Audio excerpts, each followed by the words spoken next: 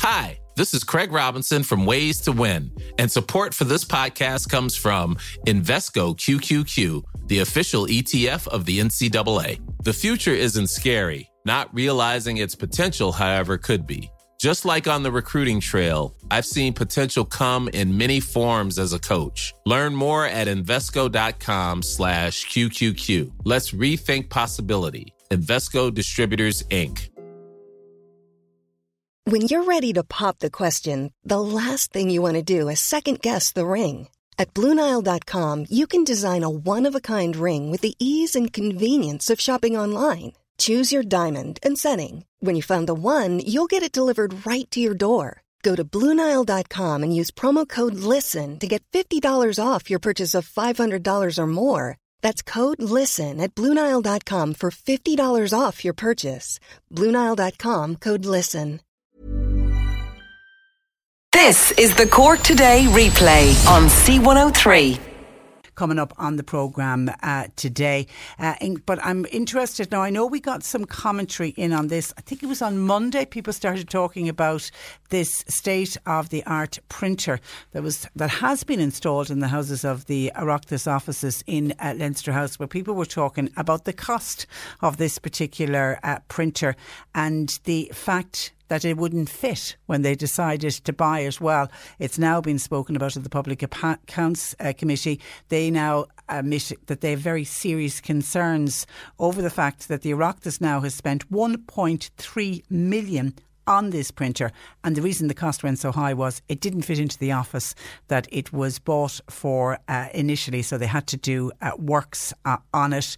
The chairman of the Public Accounts Committee, who is responsible for all the big spends that they have in the government, he says he describes the spend, the high spend, as a bit strange. It needs to be fully explained.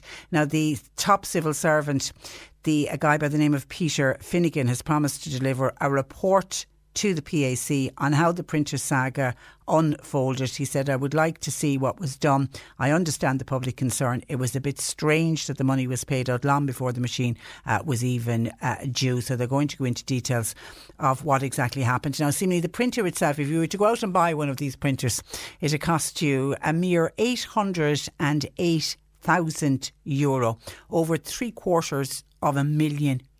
It is a staggering amount of money, but it is a state-of-the-art printer. And I was doing some research yesterday trying to find out what exactly this printer, what does it do? Well, seemingly it's a 4-colour printing press. It has folding machines and guillotines. So it has everything that you would want in a printer. So they decided that this was the printer that they needed. But then it turned out that when this Komari printer arrived, they had to spend an additional €236,000 on structural works to make it fit into the building, due to the need to tear down walls and embed structural steel for the height clearance needed for the operation. Now, you or I, or any of us, if we're buying a piece of furniture for the house, maybe you're deciding you want to buy a nice 3-piece suite, or maybe you want to buy an extra large table.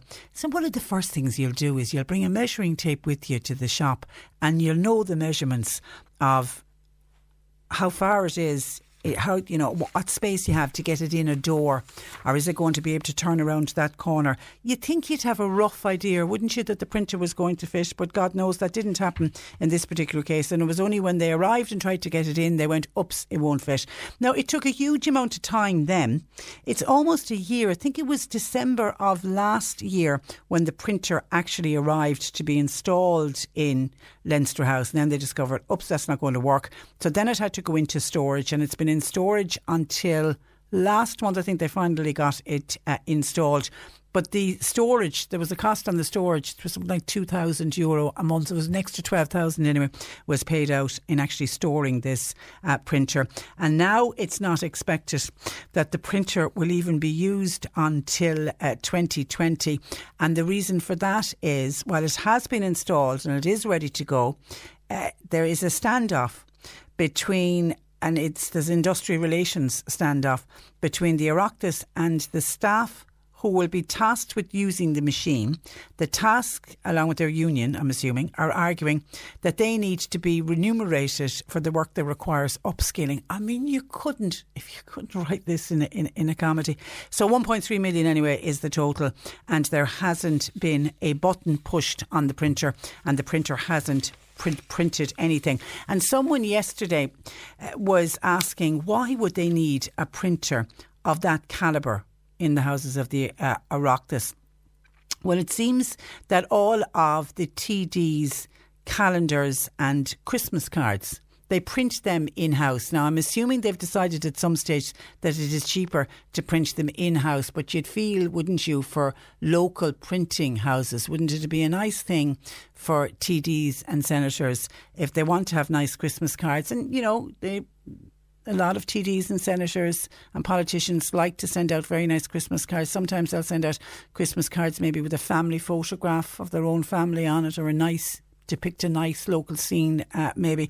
But I would always have thought, because we're always banging on about shopping locally, wouldn't it be nice if they gave that kind of work to a local printer and give them a bit of business at this time of year? Anyway, it looks like they don't. They print them all in the houses of the Oireachtas, and tens of thousands of cards and calendars are printed out every year in the House of the Oireachtas. So that's why they wanted this state of the art. So if you are one of the lucky people to get one of those Christmas cards, it won't be this year anyway that they'll come from that new printer, but hopefully next year. But it'll be next year now before they actually see this printer up and running. And by the time it's up and running, that 1.3 million bill may even have gone higher. We will keep an eye on this, and we wait with bated breath for the Public Accounts Committee to come out, and it will be really interesting. I'll be really interested to see this report that's going to be brought up by this top civil servant. But in particular, you know, if you're going to buy a very expensive printer like this, you would assume that you would know in advance that a printer of this size, it's huge.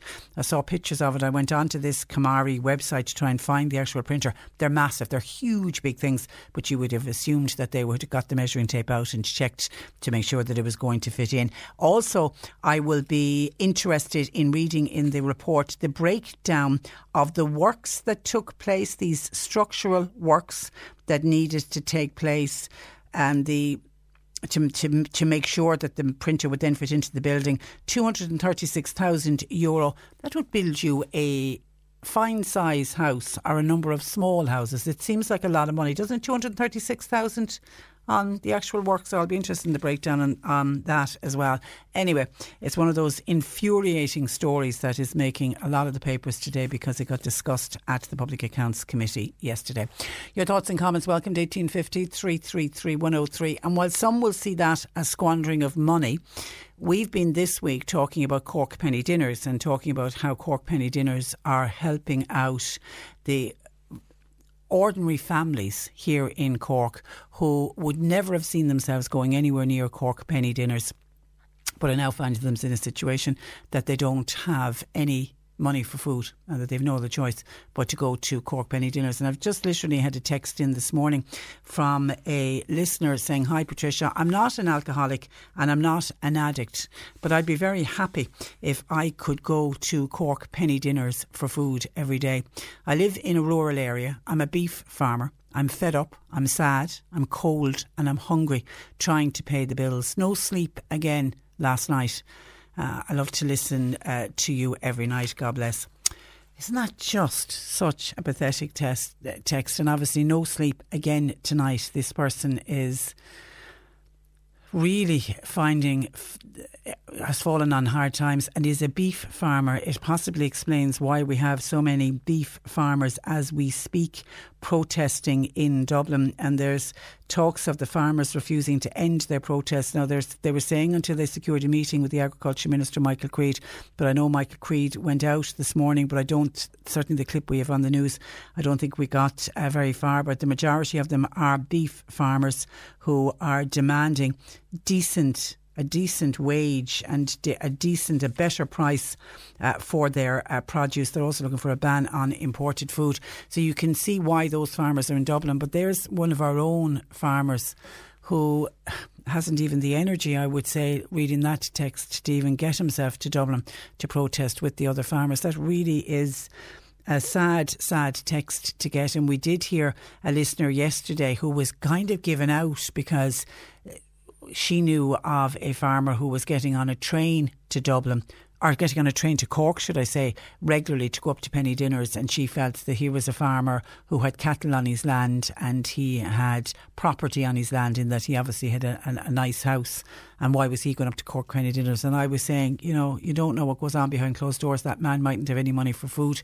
Well, there's a typical example. On the outside, people will look at this man and all they see is a beef farmer living in his house, thinking sure everything's grand with him, and everything isn't grand with him. As he says, I'm cold and I'm hungry and I'm fed up, and obviously with the anxiety of it all is not sleeping. My heart goes out to that man, it really does. All I can say to him is reach out. You know, I don't know what part of Cork County you are texting us from, but there will be a local St Vincent de Paul Society in your area. If you reach out, they certainly will help you out when it comes to food.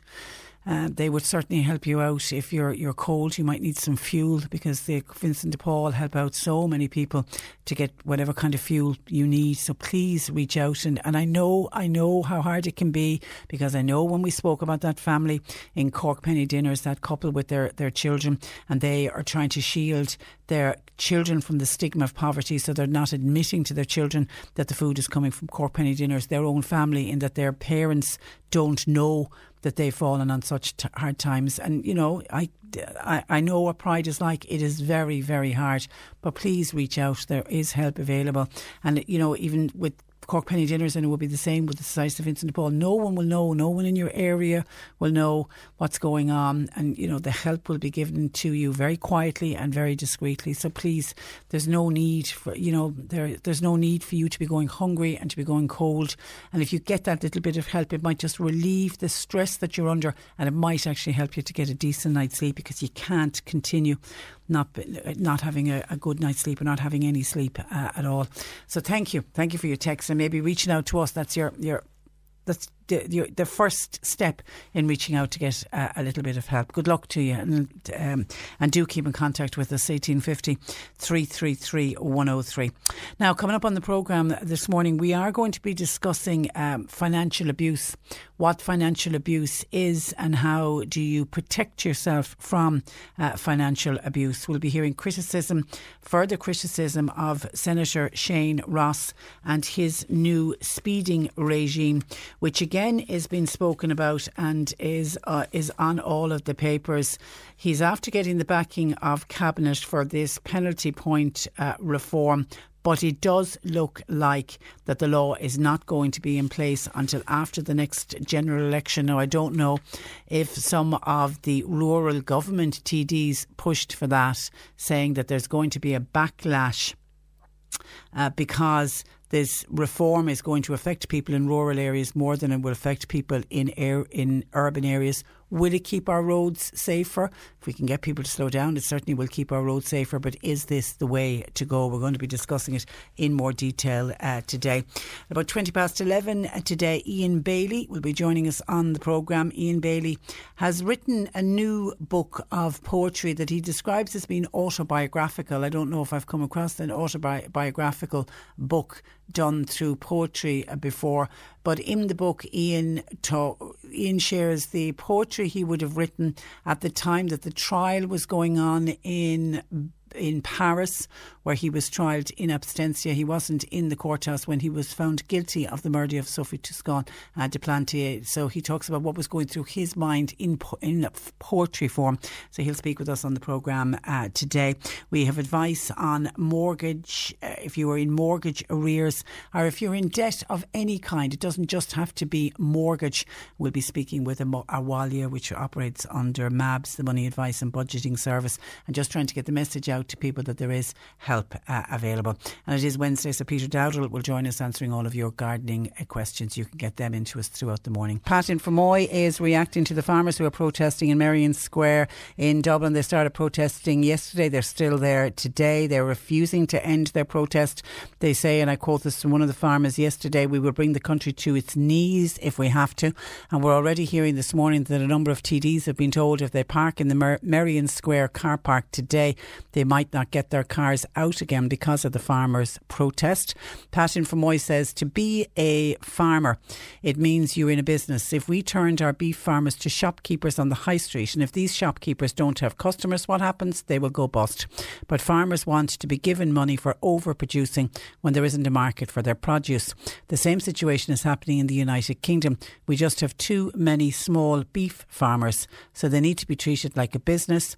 It's like having too many cafes all in the one street. They all can't survive, says Pat, who's not having any sympathy at all for beef farmers. But Dermot Kelleher was listening to me when I was reading out that text that I received from a beef farmer who said, just listen to the reason he says I'm not an alcoholic or an addict is because the criticism yesterday of people going to Cork Penny dinners, so many of them are addicts. He said, but this gentleman said, I would be very happy if I could get a dinner from Cork Penny dinners.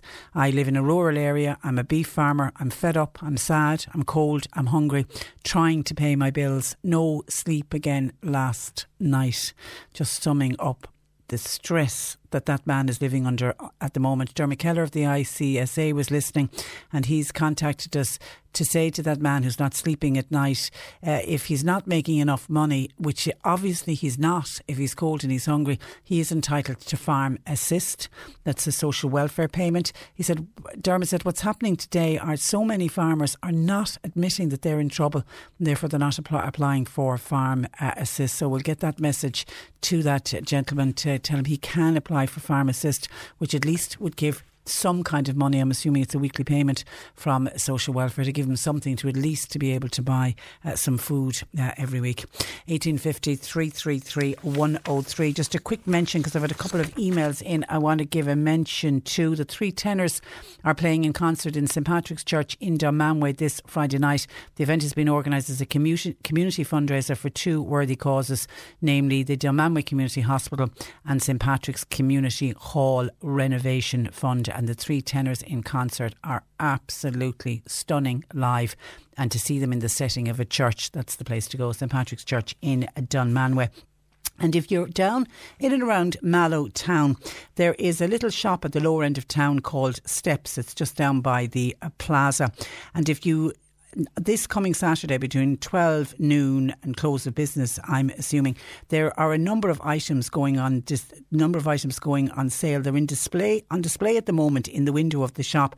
They're handcrafted items that were made by young boys and girls between the ages of 8 and 12 who attend a daycare centre in Volosian in Belarus. And there's a group of local builders go out and they help this particular daycare centre, and they've been doing renovation work for them. So on their last trip out, they realised just how creative these young people were. So they said, give us some of your stuff that you make, we'll sell it for you.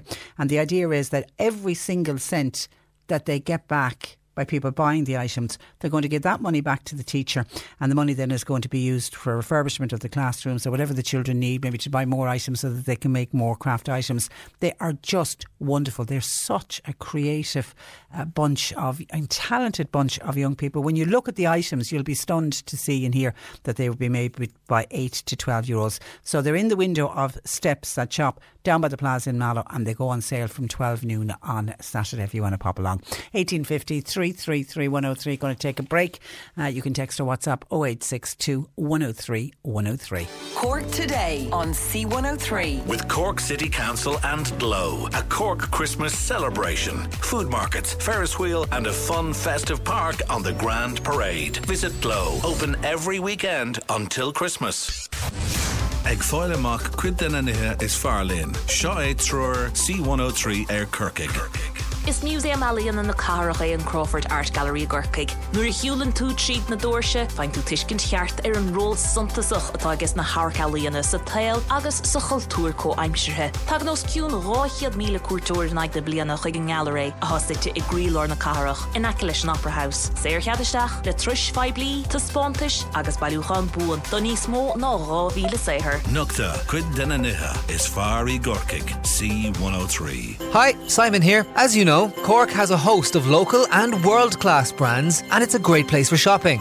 This Christmas, we're asking you once again to make every effort to shop locally. We'd be delighted if you could do your Christmas shopping right here in Cork. Because a thriving local economy is good for everyone. Shop locally and you'll save time, you'll save money and you'll save local jobs. Support your own this festive season and have a very happy Christmas from all of us at C103. Every couple has a story of how they met. My mum met my dad at school, in detention. My best friend met his wife at a club through a friend of a friend.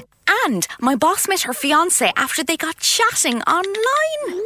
Find someone to share your story with at c103dating.ie. 24% of Irish people have tried online dating and 1 in 5 relationships begin there. At c103dating.ie, we have genuine nice people that would like to meet you. Begin your story today by registering for free at c103dating.ie. Now, new research commissioned by the Banking and Payments Federation suggests that up to 20% of adults have experience of financial abuse. However, many older adults still do not think it could happen to them. Patricia Rickard-Clark of Safeguarding Ireland joins me to discuss this research in more detail. Good morning to you, Patricia. Good morning, Patricia. Okay, firstly, what form does financial abuse take? Well, it takes a number of forms. It can include a person taking action, to control a person's bank account, unauthorised or improper use of their funds, their resources, collecting pension and not passing it over or using it for the benefit of the person. And it also involves, of course, people financially exploiting a person by, say, living with them, not contributing to expenses. So it takes a number of different forms. But also the big issue for older people is the question of collecting the pension and their statutory entitlements and not using it for their benefit. Also, the dipping into joint accounts without their consent. So quite a number of different issues. Yeah, I remember one occasion when we were talking about financial abuse, somebody ringing up and saying an adult child would always go to the shop for them and they might give a €50 note for something that was only €10 and they never got change. Yes. And I was pointing out that's financial abuse. But absolutely. But for some older people, they don't put it, I suppose, a name on it. They don't realise that they're being abused. No. They don't. And that's, again, clearly coming from the research, that's what it indicates. The figure of 20% is high by international standards, but certainly we're aware of a large level of financial abuse.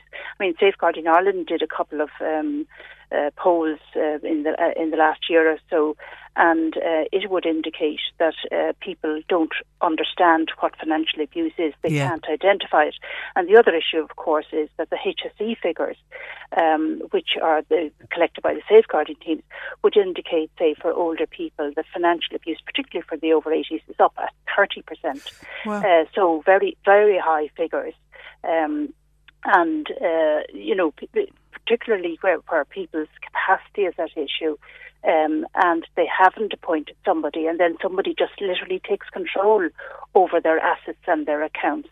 And again, the use of PIN numbers and all of that, internet banking, which is very difficult. And really what we in Safeguarding Ireland are saying is we're encouraging people, to plan in advance for those eventualities. You can still have your capacity, but be kind of frail and ill at particular times. But you must select a trusted person, a person that's suitable, that you can really trust, that are honest in dealing with your affairs. And it can be difficult in family circles. The highest levels of abuse are in families. And it can be very difficult in families where somebody is ill or whatever, and somebody is there and just helps out, but then takes control and doesn't see as themselves as they're abusing the person. Yeah, you see, that's interesting. Does the person realise, the person doing the financial abuse, that what they're doing is abuse? Not in a lot of circumstances. Yeah. Again, so an older person doesn't realise it, and then the younger person just takes it on, continues with it. And from the Banking and Payments Federation, it includes obviously banks and posts and others, they have to deal with a person who has legal authority to deal with a bank account. So this comes back to the planning again in advance. So I should be planning for my future. I should be doing an EPA or setting up arrangements with my bank that they know who I have given authority to and who has legal authority to deal with my affairs. Also, safeguarding, of course, includes the person themselves understanding and organising their day-to-day banking, checking their bank account, and if they feel that, their bank, and in many cases, I know through advocacy organisations, a lot of issues arise in terms of financial abuse. And if they feel that somebody has dipped into their bank account, then they should talk to the bank. Again, the research that is done here indicates that a large group will talk to their bank or their post office. That's good to hear. Which is a good thing to know, or talk to a trusted family member, which is good as well. But it is terribly important that one does contact the financial institution, keeps an eye on their account, and does contact the financial institution, because the financial institution can then take action to prevent or to stop the financial abuse. Coming back to the pensions, which is a big issue as far as I'm concerned, is that UCD did a prevalence study of abuse there a number of years ago, 2010, and it indicated that the largest risk of abuse were older people whose only income was their state pension. And in the majority of cases now, you will find that the majority of state pensions are paid into a bank or post office account. Yeah. So if somebody has control over that account, then it makes it easier. It certainly makes it easier. And also, I'm glad, and you did touch on it, that issue of an income earning adult refusing to contribute to household bills. A lot of people won't identify that as financial abuse, but of course it is. It is, and funny enough, in the research, it indicates that happens to younger people as well. But for all, have an adult living with them and not contributing, so they're paying for everything, including all the main. Okay, the line is going there, but we're finishing up anyway. Thank you. That is Patricia Rackard Clark, who joins us of Safeguarding Ireland, just with that advice. And I know there's ads running. There's really good ads running at the moment as well. Protect yourself, look after yourself, and if you do feel you are being the victim of financial abuse, talk to somebody that you can trust. But certainly go in and talk to your bank or financial institution. But that thing of an older adult or a son or a daughter or whatever living at home with you and refusing to contribute, that is a form of financial abuse. 1850 333 103. John Paul taking your calls. Text or WhatsApp 0862 103 103. Cork Today on C103. With Cork City Council and Glow, a Cork Christmas celebration. Get into the family festive spirit with a visit to Glow on the Grand Parade. Open every weekend until Christmas. Nick Richards plays Cork's greatest hits for your workday on C103. I play greatest hits from Elton John and Bob Marley and Billy Joel. Did I hear a question on the radio? Try out the Brain Twister. Did you know there's UFOs in Cove? Aliens, yeah. And I'm going to help you win a €500 one-for-all voucher with C103's Christmas Covered. Are you that famous millionairess? I am. Playing Cork's greatest hits while you work. Nick Richards. Weekdays from 1. C103. Motorists who drive at more than 30 kilometres per hour over the speed limit will face court prosecution and up to €2,000 fine under amended proposals brought to government yesterday by the Minister for Transport, Shane Ross. Not everyone is in favour of these proposals, including West Cork Independent Dáil Deputy Michael Collins, who joins me. Good morning to you, Michael. Good morning, Patricia. Michael, now before we get to Minister Shane Ross and his proposals, the protest outside, you're in Dublin at the moment? I am indeed. What can you tell us about the protest? We were trying to get through to some of the farmers up there, but what's happening at the moment? I was with him this morning. I was with him yesterday evening as well for a period of time. There was a standoff there. They were requesting that the Minister would meet him. We tried to negotiate that. A number of independent TDs, Michael Fitzmaurice, Matthew McGrath, myself, tried to negotiate that with the Department of Agriculture. It wasn't possible. He genuinely was. At committee meetings yesterday evening, we felt maybe after that he might have met him. He didn't, but this morning the Minister did go to the protesters. I'd say some of them weren't there that wanted to meet him. They did set up a meeting this morning because I suppose there's a huge problem here with traffic hold up in Dublin over this protest. There's quite a large contingent of tractors and farmers protesting. my undertaking, I came back in there now about a half an hour ago from the protesters that they were going to step down the protest. There's still some very angry farmers out there. They want the beef task force meeting group need to set up. That hasn't happened since the factory protest. The only thing I can say at this stage is that the main people that were organising this protest, they wanted them to step down. It's now maybe a few individual farmers are continuing the protest there, but I do see it maybe being stepped down in the next number of hours. None of the main farming groups, though, were involved in organising the protest. No, none of the main farming groups, but at the same time, this was being organised for the last number of weeks. I think the organisers wouldn't be as organised as most farm groups that organise protest. I would accept that, but I hope they still managed to have an impact on traffic in Dublin. The only thing is that in most of many of those farmers this morning is that some of them spent over 30 days outside the gates of the factory, and the minister never came to see him. But when it closed down traffic in Dublin, he was straight out this morning.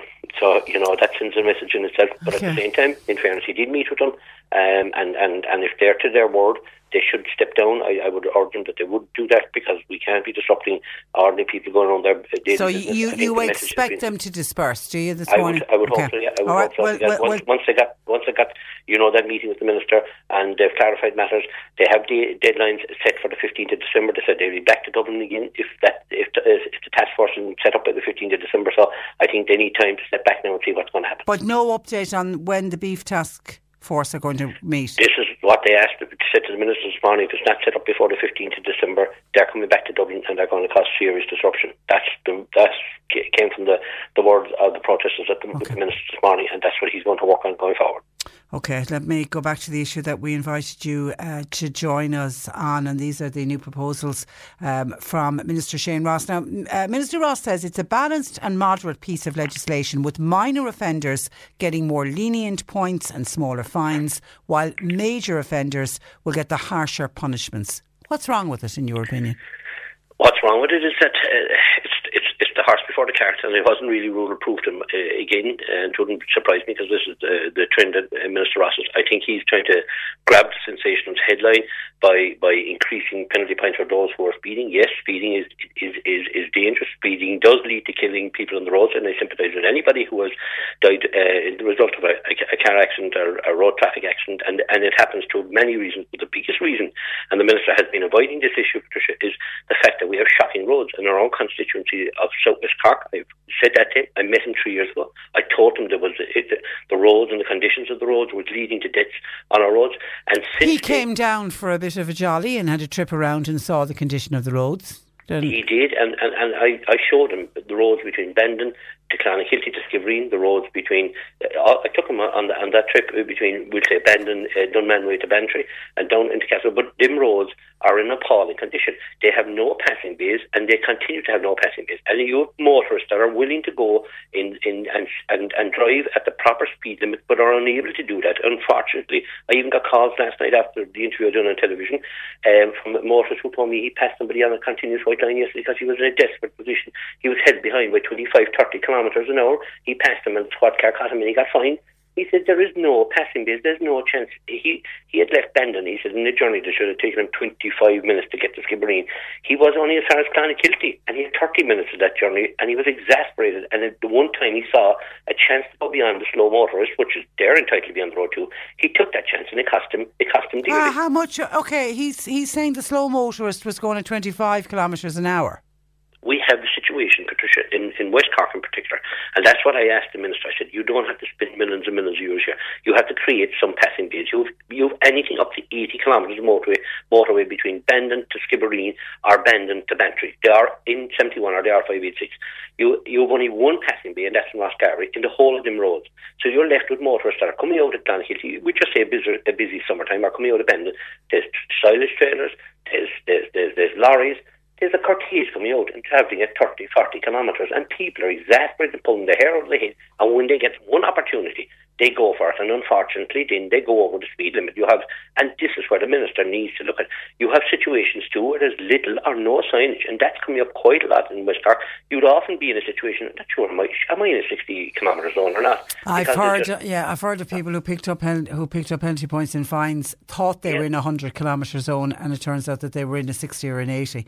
That's very unfortunate and very unfair when that happens. And it is, because there's very, very little signage. Your white line situation in this country, I travelled yesterday morning from the Mizen Peninsula up to Dublin, and I found actually one car up in the ditch in Drumalee, and the roads were in appalling condition. There were floods everywhere, and I mean, long ago we had council workers that were clearing the roads and keeping the roads, in a safe manner. All this is gone, and the Minister's deflecting attention away from that nicely, and it's working for him, I must say. But yesterday, RT spent all day yesterday trying to get him on their television program last night. He wasn't willing to defend. I was there last night. He wasn't willing to defend his new proposals. No Fine Gael politician was willing to defend his proposal, but they're quite willing to go on and tick the box so they can stay in government. And that's where I don't agree with this at this present, the way it is. There's a motorway out there. If the speed limits need to be, I suppose, strictly carried out, that's the place to carry them out, but certainly not in the rural roads that are in substandard condition that this Minister has walked away from and expecting to be allowed to walk away from. But these proposals will go through, but we're told now not before a general election. After the election, they're expected to go through. Do you think that they won't be going to law? I don't see that happening before the general election. I can see an election early next year. There's a growing disquiet in the public out there, and I think that Fianna Fáil, from what I could gather yesterday, are not going to support these proposals going through. So there's a long road for these to travel, but I think the Minister needs to take his focus away from the sensational headlines. I think he needs to come back and look at what really needs to be done to roads. And what about this national review of speed limits that he's promising? We do know there are speed limits on certain roads that are simply inappropriate. That's something that was announced yesterday also. It's another area, but that could mean that the review would mean they go up or come down. It has happened in some situations in West Cork where after speed limit review that the limits came down. We have a lot of situations where even the few signs that are there are covered with trees. And people can't see that. And some courts and some judges have thrown out speed cases because people were able to show pictures of speed limit signs covered with trees. You have a whole plethora of situations. There's another thing too, Patricia. I've tried my best to make sure that we can take have less cars on our road, less traffic on our road, and I've done that through his department by talking about the park and ride system, and he sent back a letter rejecting that. So he wants cars on the road, he wants substandard roads, he wants to penalise motorists as much as he can, because it's turning into be a fabulous financial exercise in its own right, because, I mean, where are people going to get €2,000 if they're cut to be speeding on our road? Are more worrying if they're put off the road. Okay, and Michael, are you getting your Christmas cards printed on this fabulous new printer that's been installed in Leinster House? Well, a lot of questions hang over a printer costing 800,000. This is sensational news, to be quite honest with you. I think heads are going to have to roll on this one. It's crazy. Okay, listen, we'll talk again. Thank you for that, Michael. Thanks, Patricia. And thanks for joining us. That is West Cork Independent Dáil Deputy Michael Collins, 1850 333 103. We've got to take a break. We have news at 11 on the way. In the next hour, Ian Bailey will join us. He has written a new book of poetry that he describes as autobiographical. He'll talk to us at about 20 past 11. Cork Today on C103. With Cork City Council and Glow. A Cork Christmas celebration. Festive food and fun. The Ferris wheel and so much more on the Grand Parade. Visit Glow. Open every weekend until Christmas. Hello, this is Eric Griffin. Join me Monday to Friday between 7 and 8 for some great songs on C103 Anthems. Hello, this is Sean Keane. Hello, this is Kathy Durkin. Hi, this is Louise Morrissey. Hi, this is Mick Flavin. Hello, this is Declan Nerney here, and you're listening to Eric Griffin on Country and Irish on C103. Don't miss Anthems at 7 and the very best of Country and Irish from 8, right here on C103. You're listening to Cork Today on replay. Phone and text lines are currently closed. Now a number of calls and comments coming in reacting to Deputy Michael Collins, talking about Minister Shane Ross and his penalty point reform. Also people commenting on the farmers who are protesting. Others are commenting about poverty, and we've people commenting on the very expensive printer. Let me bring you some of your thoughts and comments coming into the programme. Hi Patricia, I was at a local mart yesterday and it was clearly evident that cattle dealers and factories are working together buying cheap beef. Farmers are being forced to sell under cost. Hi Patricia, says Noel, I'm listening to your programme this morning. This country is going downhill day by day. The poverty divide seems to be getting wider. I'm working morning to night and I'm no better off. We should all be like the farmers and stand up for ourselves. The guys in the Dáil should be ashamed of themselves. Kind regards. That's from Noel. Patricia, it's time, says another texter, to put manners on the government. All they seem to want is to have large dairy farmers expanding on a daily basis, and the cull cows are in competition with the beef trade in the meat factories. This government don't want small family farms. They want millions of euros pumped into the bigger farms, and the banks don't want to lend to anyone who has under 100 head of cattle. This seems to be the government target to get rid of the family run farm. Patricia, Shane Ross, says Pat should never have been made Minister for Transport. He doesn't have a clue, according to Pat. The people that put him there are also as bad. Tim says, hi Trish, if Shane Ross needs points that bad, he should box Katie Taylor. Says Tim. While Graham from Newcastle West says, Patricia, hardly anyone takes any notice of speed signs these days, which are there for a reason. So any legislation to change people's behaviour is welcome. Someone has to resort to drastic action to do this, says Graham, who is very much supporting Shane Ross and his proposals for the graduated speeding for penalty points and fines.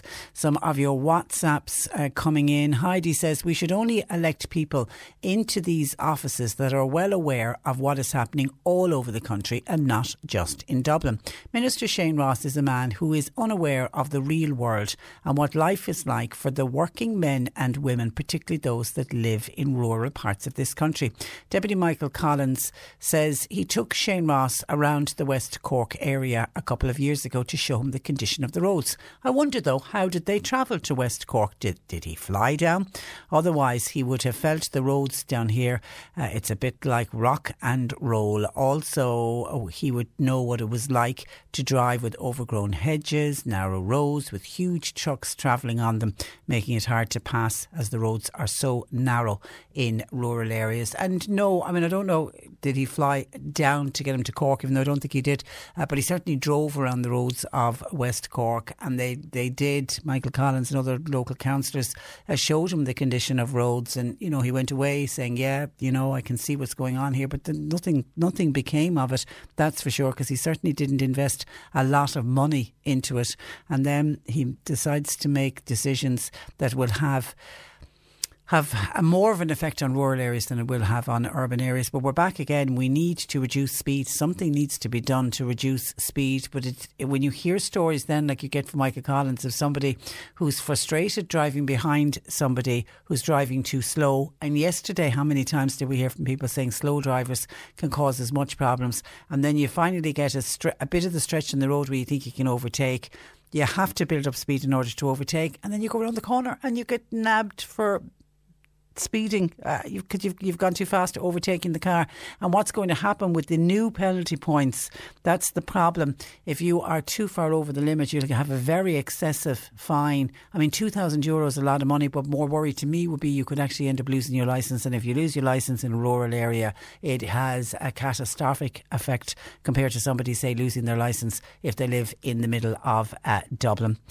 Okay, hi Patricia, regarding the purchase of the expensive printer. You hit the nail on the head in the last hour when you said that it is obvious that it should be that your first priority should be to check to see if the printer will fit in the space you have allocated for the printer.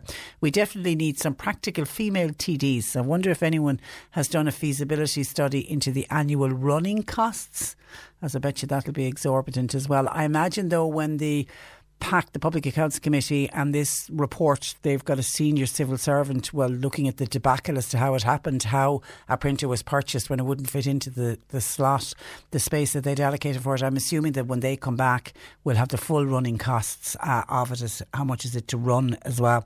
The actual cost of the physical printer on its own was €808,000.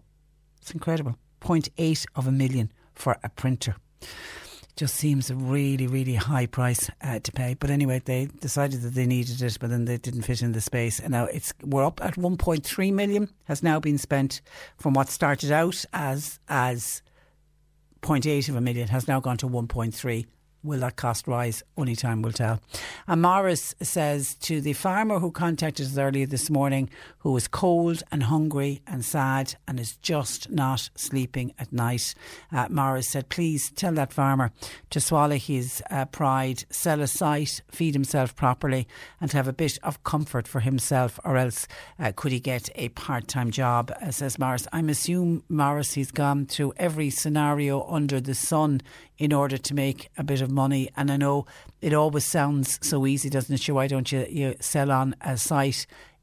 Sometimes it's not always as easy as that. It's the same with cattle. When people say, I should have a load of cattle, why don't you sell on cattle? We know that the price, cattle are just not making the price. So it isn't. Outsiders looking in at farmers, I think, all seem to think that it's a very easy job and should they have loads of money, when in reality they don't, particularly smaller farmers. And I think that's what prompted that farmer to contact us today. 1850 333 103. And Anne Dean by WhatsApp. Tricia, could you mention please the following a few times on your programme? There's a coffee morning at Sam Kingston's shop. It's on tomorrow, Thursday, from 9:30 to 1. There will be a raffle, some lovely prizes. There's a voucher for a hamper. Hampers are great prizes, aren't they, this time of the year? And also there'll be Christmas arrangements for sale. All proceeds are going to Bantry Hospital. Everyone is very welcome. Sam Kingston's shop tomorrow for that coffee morning between 9:30 and 1. And remember, on the programme today, you have a chance to win a family pass to go see Jack and the Beanstalk at the Everyman on Wednesday the 18th of December from 6 p.m. We're inviting the winners along to a VIP reception before the panto. You can win that. We'll do it in the next hour. We will give you the clue. If you have the answer, the clue will be the panto characters describing a panto character from another pantomime. You've got to try and work out who they are talking about and be caller 10. We'll do that in the next hour. And hopefully you're counting the Christmas bells for the C103 Christmas covered every day this weekday. We are giving you a chance to win a €500 all for one voucher so that you can enjoy a free festive shopping spree on us. 9 o'clock this morning with Simon. He played Christmas bells. I hope you counted them. Nick will do it again at 2, and then Martina will do it at 5. After Martina rings her bells at 5 o'clock, we need you to add your 3 totals together and then text or WhatsApp the total amount for your chance to win. And remember, download the C103 app to your phone now to make sure that no matter where you are, you can listen to C103, especially at 9, at 2 and at 5. That's C103's Christmas Covered with Dennis and Mary Ryan, where the new 2020 C5 Aircross has arrived. They're open 7 days, and you can see ryans.ie for more info. C103 Jobs. With Hewitt College, now enrolling for Christmas junior and leaving certificate revision courses. Your success is built on their experience. See hewittcollege.ie. Experienced bar staff are required for Springford Hall in Mallow, while caregivers are required for Ovens, Ballincollig, Douglas and Cork City. Person wanted for drafting and CAD drawing. It's for an engineering company in the North Cork area. And a cashier is wanted for a betting office in Mallow. Good customer service and communication skills essential. You'll find all the details and more job opportunities by going online now. Just go to c103.ie/jobs for more. This is C103. Cork Today on C103. With Cork City Council and Glow, a Cork Christmas celebration. Food markets, Ferris wheel and a fun festive park on the Grand Parade. Visit Glow, open every weekend until Christmas. Hi, Simon here. As you know, Cork has a host of local and world-class brands, and it's a great place for shopping. This Christmas, we're asking you once again to make every effort to shop locally. We'd be delighted if you could do your Christmas shopping right here in Cork. Because a thriving local economy is good for everyone. Shop locally and you'll save time, you'll save money and you'll save local jobs. Support your own this festive season and have a very happy Christmas from all of us at C103. Anna in North Cork commenting on the printer that now has a running cost of 1.3 million that got installed in the houses of the Oireachtas. Anna said that printer is a professional printer. It is a Kamari printer and it would be used by professionals. So I don't know why I don't know why the House of the Oireachtas would want it for all the extras that come with a printer like this. I know what I'm talking about because I've worked in the industry. It isn't just a case of pressing buttons, so they haven't thought this purchase through at all. It's a very specialised printer, so the taxpayer ultimately will end up paying more. You would wonder who was in charge of ordering it and who signed off on it, and that might explain why staff at Kildare House are in industrial relations standoff between the Oireachtas, because the staff who are meant to use the machine are arguing they want to be paid extra because they're going to require upskilling in order to be able to use the printer. So yeah, to the listeners who are saying that it'll cost even more than 1.3 million, I think they are possibly right. Now, a collection of poetry that has been described as autobiographical has been published by West Cork journalist Ian Bailey. It's Ian's second book of poetry and he joins me this morning to chat about it. Good morning to you, Ian. Good morning, Patricia. You're welcome to the programme. Now, firstly, at what age did you start to write poetry? Well, I think we all started very young, because poetry is really the first sort of things you hear, nursery rhymes. And I won a poetry prize, I remember, around about the age of 8. And it was the prize was Longfellow's Tales of Hiawatha.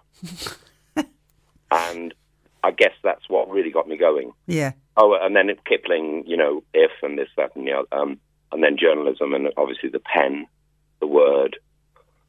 So, and right throughout your life, have you always sort of dabbled in poetry? Have you always is it something you've always returned to? Yes, I think it's probably where I started and where I returned to. And I find it a very economical form of expression for me. I don't like too many words. I like maximum meaning in minimum words, and I try to put that into the poetry. And I think you've certainly achieved that. You've put footnotes. I thought this was interesting. You've put footnotes in to explain where you were in your life and your state of mind when writing certain pieces. Do you think that's important for the reader? I think that's the biographical aspect, autobiographical aspect of it, but it puts the poetry in context. And I do performance poetry, and for instance, last night I was doing some performance in Skibbereen. And when you're doing stand-up performance poetry, you tend to tell a bit of a story about the poem. Now, normally in poetry books, you just have the poem. Yeah. And no necessary explanation, maybe a footnote at the back. But because I'd been up to UCC and law school and I'd learned about footnoting, I thought I'll marry the two styles together, if you like. I think it's clever because I found when I would read one of the poems and then I'd read the footnote and then I'd have to read the poem again. Yeah, if you know, yeah. Because you were then putting it into context. And some people have told me that I've trialed a few copies. It's going to be available, I think, very shortly. It should be available on Amazon certainly by the end of the week. And it's in the local bookshops in Skull, Skibbereen and Bantry. But I've been getting very positive feedback, and some people have told me they've actually just been reading the biographical footnotes and then the poetry after. Has poetry helped you, Ian, through very dark days? That immensely, hugely. I find it very cathartic, and I think I've invented a new word because of the peculiar circumstances that myself and my partner, the Carrick, who stood by me, Jules, over all these years have gone through. I find if I can turn a thing that's happening to me into a metaphor, i.e. hurricane or bonfire or arrows, and they're titles of some of the poems, it takes the sting out of the emotional reaction. Does that make sense? It does, because obviously, this year you were convicted of the murder of Sophie Toscan du Plantier in the French court in your absence. Mm-hmm. And you wrote, you write about that in the poetry. I mean, that must have been, just tell me what was going through your mind when you knew that this court case was going on. You're in another country. Are you waiting on a phone call? I mean, what's going through your mind? Well, I was waiting on phone calls. I was here on the prairie. I knew, by the way, I'd known this was coming for a long time. There's a poem in the book called Crash, which I talk about it. I'd known this was almost certainly going to happen to me, barring a miracle, which never occurred, for many, many years. So I knew as I began the year, I knew I had to toughen up. I knew what almost certainly was going to befall me. And this is where I was sat in Glengarriff in February earlier this year, and I just started writing. And I knew I had to toughen up. And I wrote one line down. I need to be in a John Wayne state of mind. And that's the name of the title of the book, by the way. Yeah, and from that, over many different drafts, came a poem, which sort of is a bittersweet Schadenfreude poem about the situation I find myself in. But you've lived with this now for 24 years. I mean, is the threat of spending the rest of your life in jail, for example, is that constantly on your mind, or do you get days? Constant. I mean, the fear is constantly. Yeah, there are poems in the book, by the way, which I've written, which have helped me deal with the situations I've been in, like the troubled mind, and everybody's got stuff to deal with in their lives. Everybody's got a bit of fear, I guess. This particular fear is very peculiar, and it is always with me. It has been for a long time. I live with it. If I can somehow stoically deal with it stoically and then turn what is happening to me into some form of lyric or poem, that's how I'm dealing with it. You're currently awaiting arrest on foot of a European arrest warrant. Do you know if or when that's going to happen? No idea. In fact, it's very strange because there's a poem again in the book called "I'm Expecting the Worst and Hoping for the Best." But no, I'm I don't know. No, nil nuact is gamma nuact at the moment, but I don't know. And if it did happen, would you get much notice? Would they just arrive at your door? I guess so. I don't know. Patricia, I can't answer. I don't have a crystal ball in front of me. Do you ever regret moving to West Cork? No, never. Even with everything that's happened? Even with everything that's happened. I'm every day I fall in love anew with West Cork through trial, trouble, storm, hurricanes. I love it. It's wonderful. But your life would have been very different if you hadn't. Yes, I know, but we can't do retrospectives. We can't change the past. All we can do is deal with the present and then maybe hopefully change the future. Okay. And are you doing a kind of an official launch of the book tomorrow night? There is an event taking place. I think we're doing an official launch in the new year up in Allahy. Okay. So tell me what's happening tomorrow night. Well, tomorrow night in the Oasis Cafe in Ballydehob, Paul Cobb, who runs the Oasis Cafe, is hosting the first of a series of spoken word poetry evenings. Okay. And I'll be doing some reading. I was doing some reading last night in Skib, and I'll be doing some reading there tomorrow night. And it's between 8 till 10. It's a free entry, and all poets, spoken word artists, are very welcome. I like the idea of this because there isn't many. I mean, musicians will always find places to go and there'll be a session going on. But for the spoken words, this is clever. This is a good idea. Yeah, it's a very good idea. I think it came about, Paul. We were talking. Oh, I know. We were doing singing sessions with Dick Miles, and Paul was in on that. And I said, well, what about maybe we could do some spoken word stuff? Anyway, the thing is, this is the first one tomorrow evening. I don't think there'll be one in December, but all being well, it'll become a regular last Thursday in each month event. And any poet or would-be poet willing is more than welcome to turn up and take part. Yeah. It's an open house, Spieler, speakeasy, which is what I was at last night in Skibbereen, where I read 3 poems last night. Okay. And would I read? Do you want to? I think you should. You do one from the new book. Well, I'm going to do one from the old book. From the old book, okay. All right, what do you want to do? And this is from the old book, was the West Cork Way, wasn't it? The West Cork Way, yeah. Okay. So it's short and sweet. The Representative is called. And I should say, as a lawyer, that this has got nothing to do with anybody living, dead, past, or future. Thank you for covering that. So, yes, disclaimed. So, here we go. The representative. We elected Johnny from the bog the other day. Yeah. 1,000 country cousins at the ballot box held sway. Now, Johnny is our kith and kin, you see, though he never worked a day at all. So the only chance we had for him was to elect him to the Dáil. We took a lovely photograph and we bought a megaphone and printed on every poster, Johnny proclaims Pog Mahone. The electorate was amazed at this cultural decree. They'd not heard the Irish used since sat upon their grandma's knee. So they voted in our Johnny with a grand majority. The moral of the story is, do not mock democracy. Do not mock democracy. I'm glad we started at the beginning saying that's not about anybody living or dead. Okay, and now so your book, A John Starr State of Mind, John Wayne State of Mind. When do you say that goes on sale, and where is it on sale? It's in the bookshops in Bantry Skull and Skibbereen. Okay. And it's going to be available, I think, as a print. It's available as a Kindle download. Yeah. There's nothing like holding the book though in your hand. I'm a big fan of actually having the book. I've got the John Wayne State of Mind in my hand at the moment. Okay. And just finally, are you part of that documentary that's been made with Jim Sheridan and Donal McAteer? Are you taking part in that? Yes, you are. I've been cooperating with them now for over 5 years. Both of them. And where are they at with that? Well, you'd have to ask them. Okay, all right. I know that we've done over the years.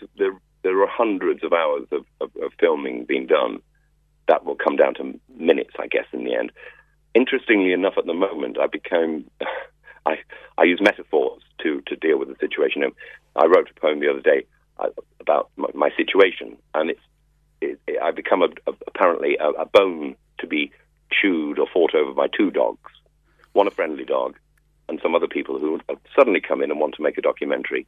They tell me their name is Netflix. Yeah. And they wanted me to meet them and talk to them, and I had to say, no, sorry, I can't. I'm working with Mr. Sheridan and Mr. McIntyre. Okay, who are doing it's BBC Virgin Media documentary. I'm not sure. I read, I saw that somewhere that it is BBC Virgin Media, and they're hoping to have it released for the Cannes Film Festival in 2020. Obviously they're getting very close to finishing it. Okay, Ian, we leave it there. Good luck with that event tomorrow night, and good luck with your book, and thank you for joining us on the programme. Good evening, Mahogany. Good morning to you. Bye-bye. That is West Cork poet and journalist Ian Bailey. 1850 333 103. John Paul taking your calls. You can text or WhatsApp 0862 103 103. Cork Today on C103. With Cork City Council and Glow, a Cork Christmas celebration. Get into the family festive spirit with a visit to Glow on the Grand Parade. Open every weekend until Christmas. Here at C103, we're giving away shopping vouchers worth a total of €5,000. €5,000. C103's Christmas Covered is your chance to win a €500 one-for-all voucher. So you can enjoy a free festive shopping spree.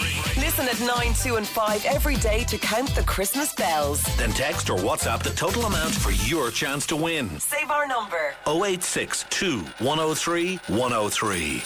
C103's Christmas Covered. With Dennis and Mary Ryan, Bishopstown, where the new 2020 C5 Aircross has arrived. Open 7 days. See ryans.ie. Listen at 9, 2 and 5. Count the bells and you could win. Only on C103. Today is our final slot with Ewalia, the free mortgage arrears support service, which is available through MABS, which is the money advice and budgeting service. And joining me from Ewalia is Rosaleen Ward. Good morning to you, Rosaleen.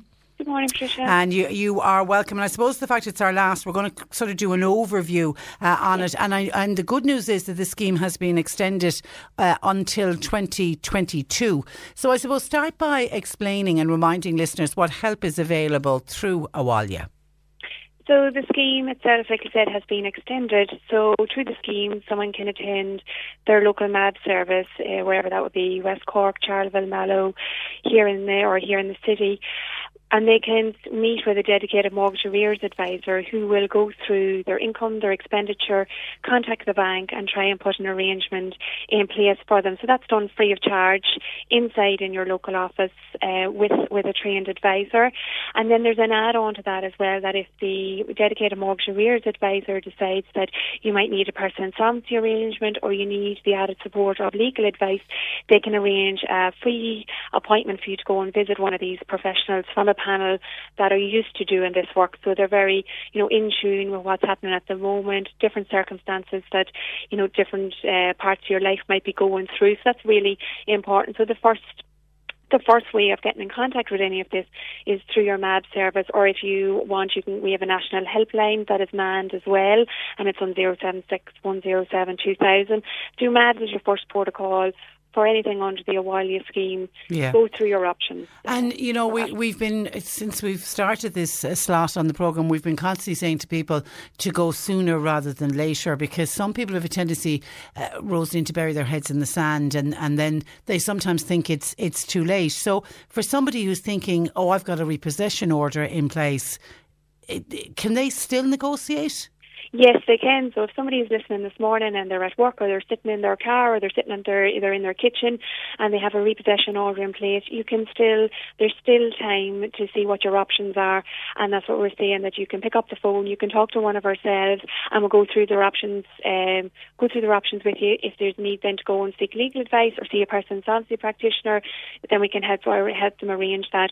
So it's not too late, but what we do say to people, that if you have a court date and you've received the summons, or you've had 2 court dates, please turn up on a Wednesday morning in Washington Street. There's always 2 people there from MABS who will be able to put you in touch with a duty solicitor, who will be able to speak for you on the day. Court is a very daunting place to be in. It's hard to hear your name, it's hard to hear your number, maybe what's happening, but there is staff there, and you still have time. Repossession is last case scenario, but if you don't engage, repossession ultimately will take place, and nobody wants to lose their family home and then be looking for alternative accommodation. It's a very difficult space to be in, but we're trying to say to people that there is help and it is free. Yeah, and it's important that you turn up as well. We've heard of people over the years who don't turn up, saying, I couldn't face that, but it is important, isn't it, that they turn up in court? Absolutely. And what we're saying to people as well, if you're listening this morning and you have mortgage arrears, or you have arrears on your loan, your credit card, maybe you've got catalogue debt, and it's really all getting in on top of you. And I suppose this time of year, it's coming up to Christmas, people are starting to worry about spending, maybe they're still paying off debts from last Christmas, or they've borrowed from a money lender, a legal money lender. What we're saying is pick up the phone, contact your MAB service, and we'll go through, including mortgage arrears or rent arrears, payment arrangements. What are your options? One of your options might be, a debt relief notice. Can you have some of your debts written off? What is a debt? Can you explain what a debt relief notice is? So a debt relief notice is a debt write-off or unsecured debt for up to $35,000. The most important thing is a debt relief notice that you can't own your own home, so you can't be renting, living at home. It's for low income. The best thing to do, if you have the debts and they're below $35,000 or in that range, you should call in for an assessment. An assessment won't cost you anything. It can be done over the phone. You can contact or make an appointment and come in and see the approved intermediary, and they'll go through the criteria. If you qualify, then obviously they proceed with the application for you. But if you don't qualify, then you will be passed back to a money advisor who can negotiate payment plans free of charge with your creditors and try to get you back on track. So that's really important. The space where we meet inside the office is completely confidential. It's one-to-one, so you don't have to keep regurgitating your story to your money advisor every time, or your dedicated mortgage arrears advisor every time. Anyone who's dealing with a lending institution, they get a different person on the other end of the phone constantly. They have to keep repeating themselves. Where if you contact your local MAB service, you deal with typically the same advisor all the way through. I get to know you and you get to know me, and then we try and move forward. That's terrific. But that definitely relief notice, you say, is for people who don't have a mortgage, who are renting. And then for people who are, though, really struggling with the mortgage, we often hear about the mortgage to rent scheme. Explain how that works and where does that leave the person? I mean, do they still own the house when it's over? No, they don't still own the house, but the beauty of mortgage to rent is, so first of all, you would have to complete what's called a standard financial statement, and anyone who's in arrears with their mortgage, this is the most important document. It includes your income, your expenditure, and any other debts or assets that you might have. If your mortgage by the bank is deemed unsustainable, meaning the mortgage is just not going to be, it's not workable into the future, mortgage to rent might be an option for you, depending on levels of income and the value of the property. What it means is typically the property is surrendered back to the bank. A housing agency will take that over, and then you will rent it back. So you become a tenant in originally what was your own home. But the beauty of this scheme is that nobody needs to know that it happened. So your neighbours next door or across the road don't know, or don't need to know unless you want to tell them that you've rented your property back, you live in it, and you pay rent in accordance with your income. So if your income goes up or goes down, your rent will ultimately change. So you stay in the family home, particularly for anyone who's maybe listening, who have young children or anything, and their mortgage is unsustainable. They don't like the idea of obviously of a home repossession or having to move out of the family home. Mortgage to rent might be an option. And they may have nowhere to go, Rosaleen. That's the big problem, isn't it? Absolutely. Look, we're all very aware that there's a housing shortage. So if you qualify for mortgage to rent, you definitely should come in, complete your standard financial statement, have it submitted to your lender. If mortgage to rent is an option for you, your MABS advisor, your dedicated mortgage arrears advisor within MABS will be able to highlight the option for you. It's a safe space to be inside the office with ourselves. We go through the criteria, and if you qualify, we'd obviously tell you that you can go forward and assist you through the process. We would have had couples, we have families at the moment going through mortgage to rent with our offices of MABS where, and if there's any residual debt from that, so what I mean is if the mortgage is sold or bought, by a housing agency, and there's a small bit of debt left over, your debt relief notice might come in there where you can qualify for a write-off. Brilliant. Or your money advisor can go through a payment plan, and that's all done in-house in your MABS office. So you don't have to be going to different offices, different agencies. It's done inside in our offices with your advisor. It's free, it's confidential, and we'll work out through your options for you.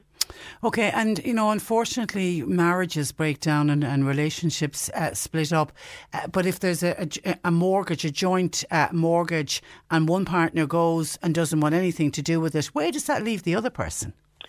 So mortgages are joint and several, okay, so there is no getting away from that. But if you have somebody who presents as a single borrower, as someone who maybe is on their own and the other partner has left for whatever reason, they can still negotiate with the bank. They can still try and come to an arrangement. They can come to ourselves, particularly if there's been family breakup. We can assist them in getting the paperwork together, getting the assessments completed, and see what the option is for them. If you're on your own and there has been family breakup, there still is avenues open to you. You can still try and work through an arrangement with the bank. Okay, but the big one is go as soon as you are getting into trouble.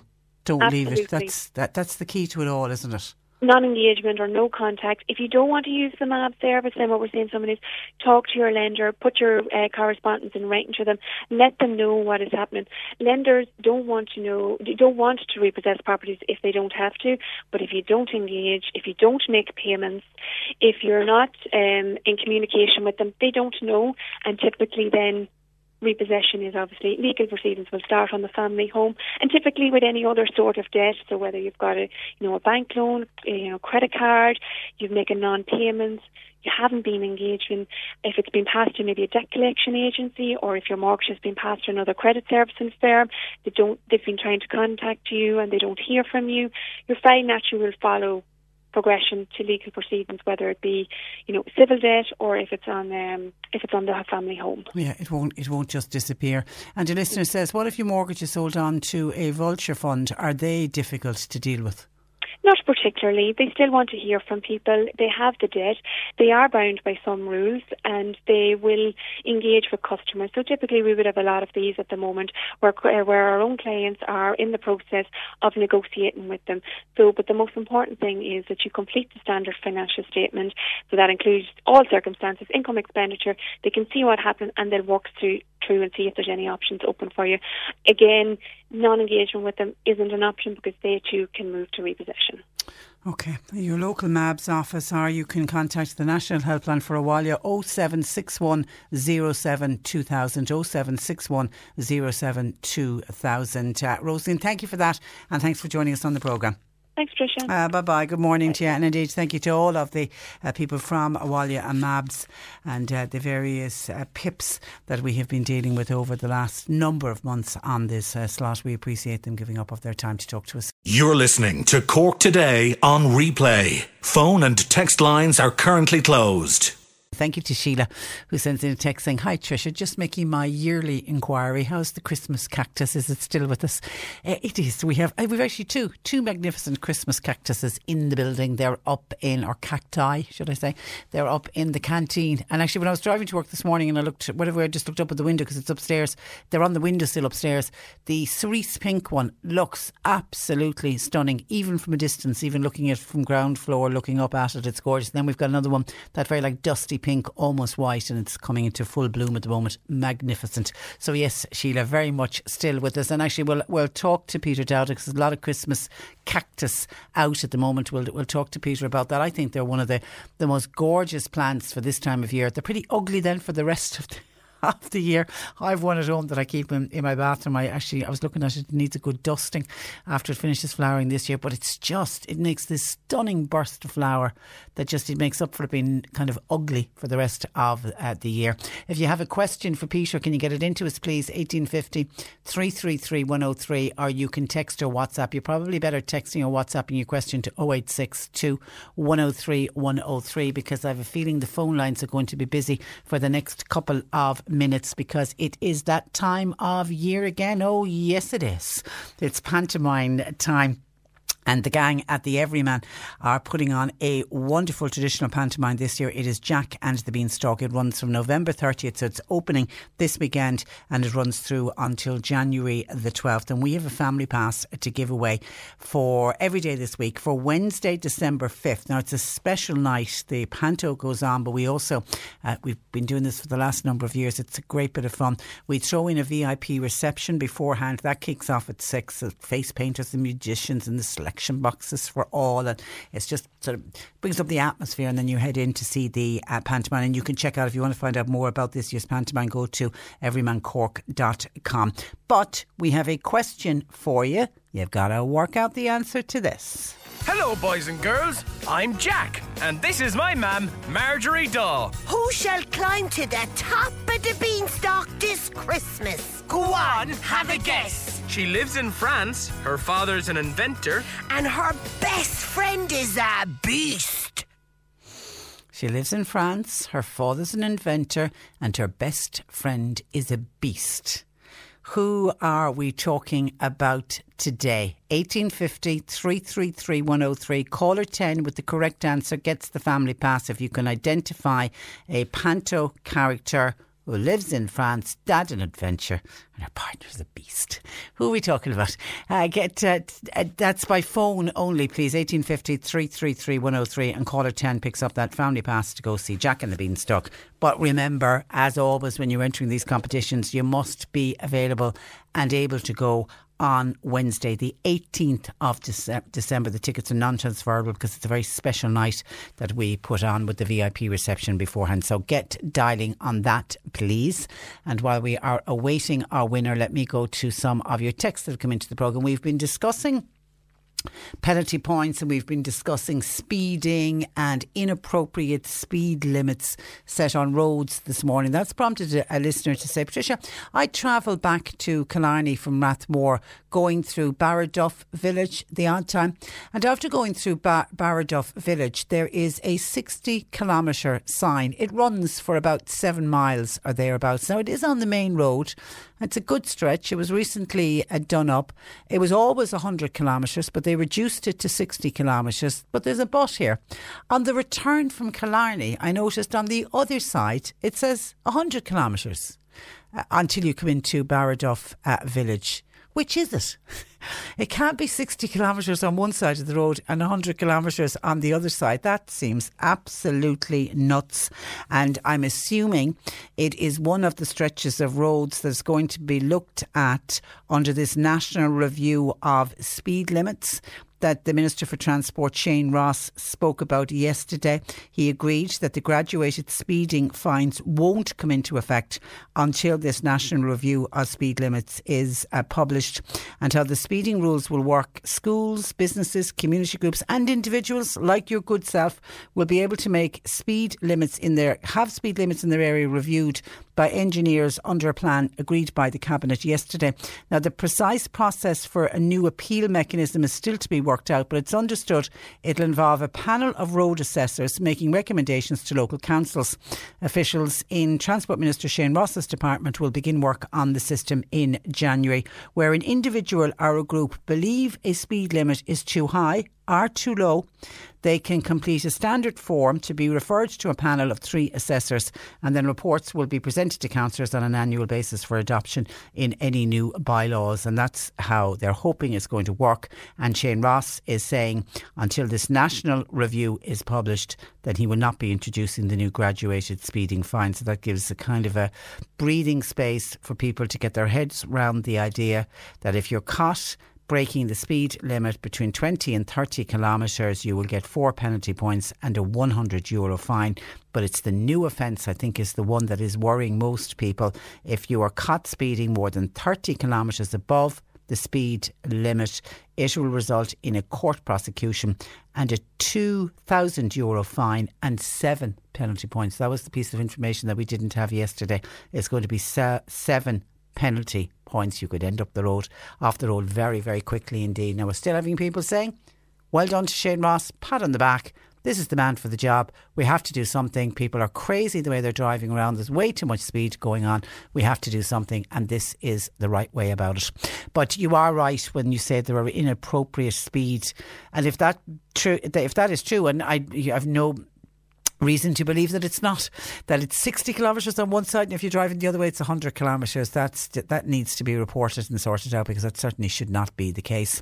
And then a listener was on to say, Sinead, thank you for putting your name in your text, to say that Sinead was driving in Mallowtown yesterday. She was in the Ballydeheen area of Mallowtown and there was cars parked, so you had to pass out the cars, almost indicate and pass out in order to keep going on your merry way.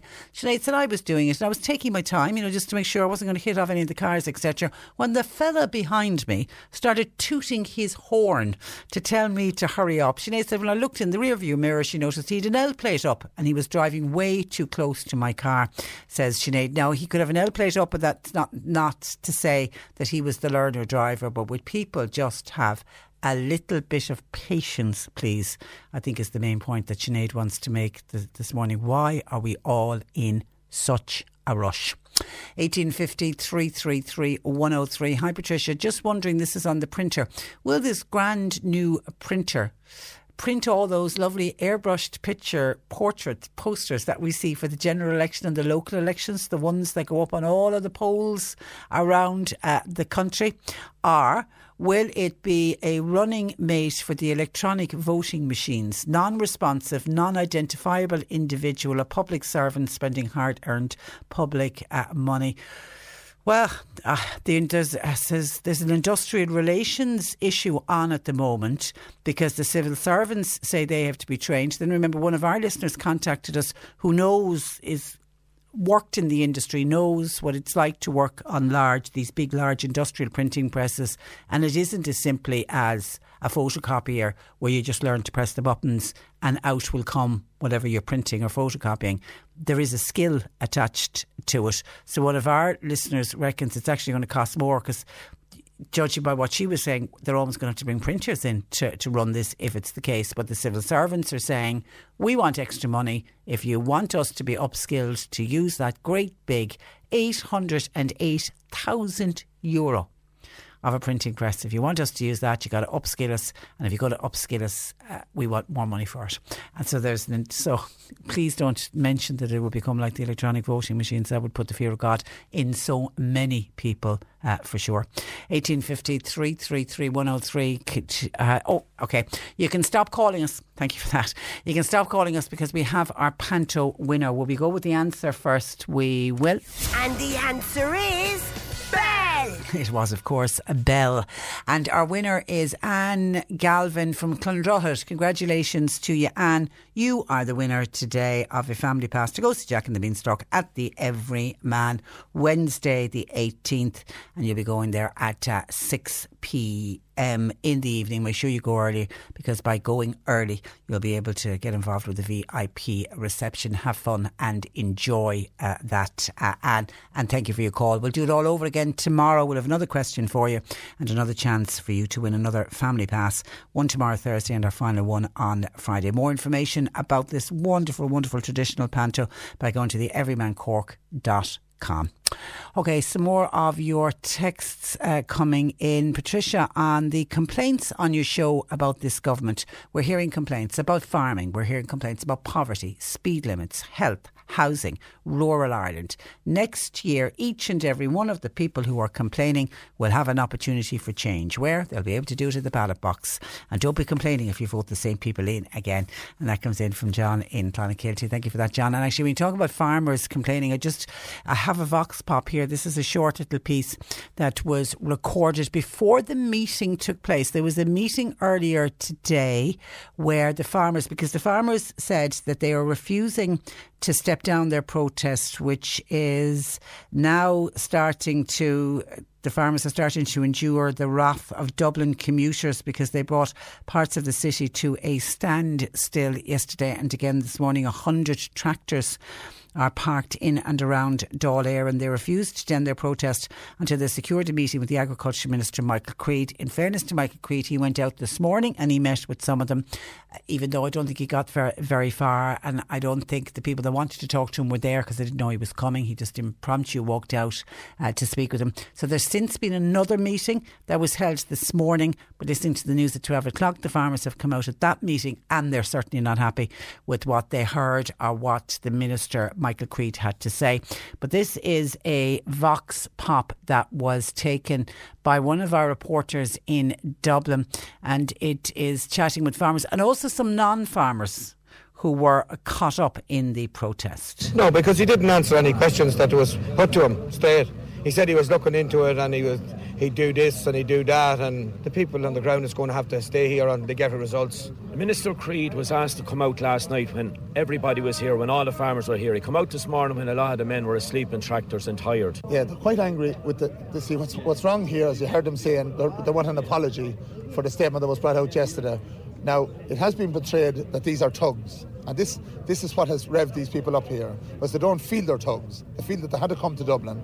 I support their thoughts. I think blocking up the city is like this, isn't on?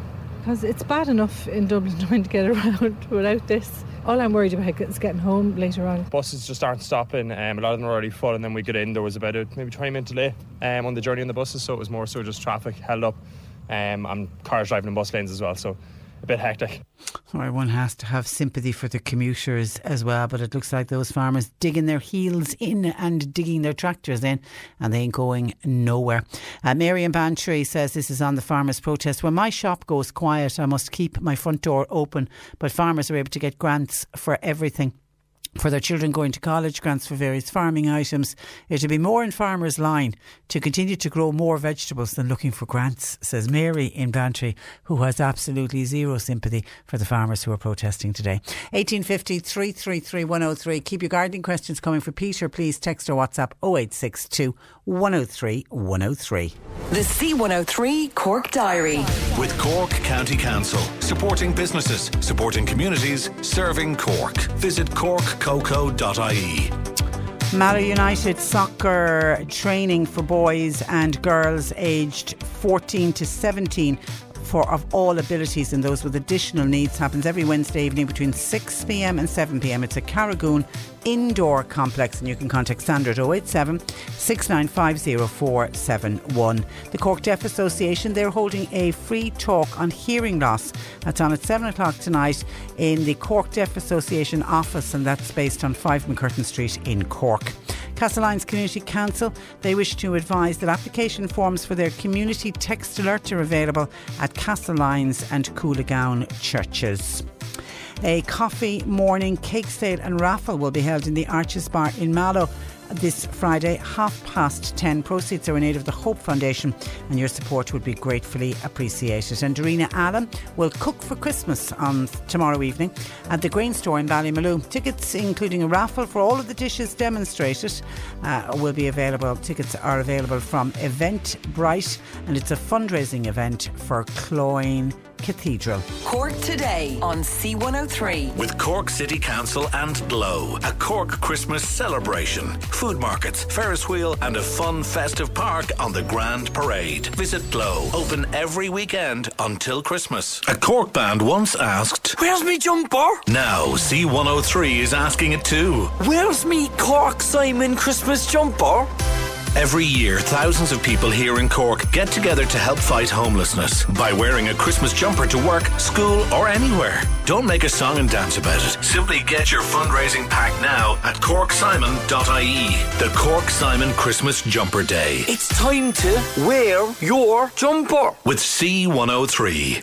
I'm Charlotte Cowie, and well, you know me. Here to spill the magic beans about Jack and Jill, Prof, Mam and Goose, and the tallest giant you've ever seen. There'll be a massive beanstalk for our explorer Jack. I'm on a big adventure, and I hope I'm coming back. Make sure you come and join us while we climb to brand new heights. The Everyman Christmas Panto. We guarantee it's out of sight.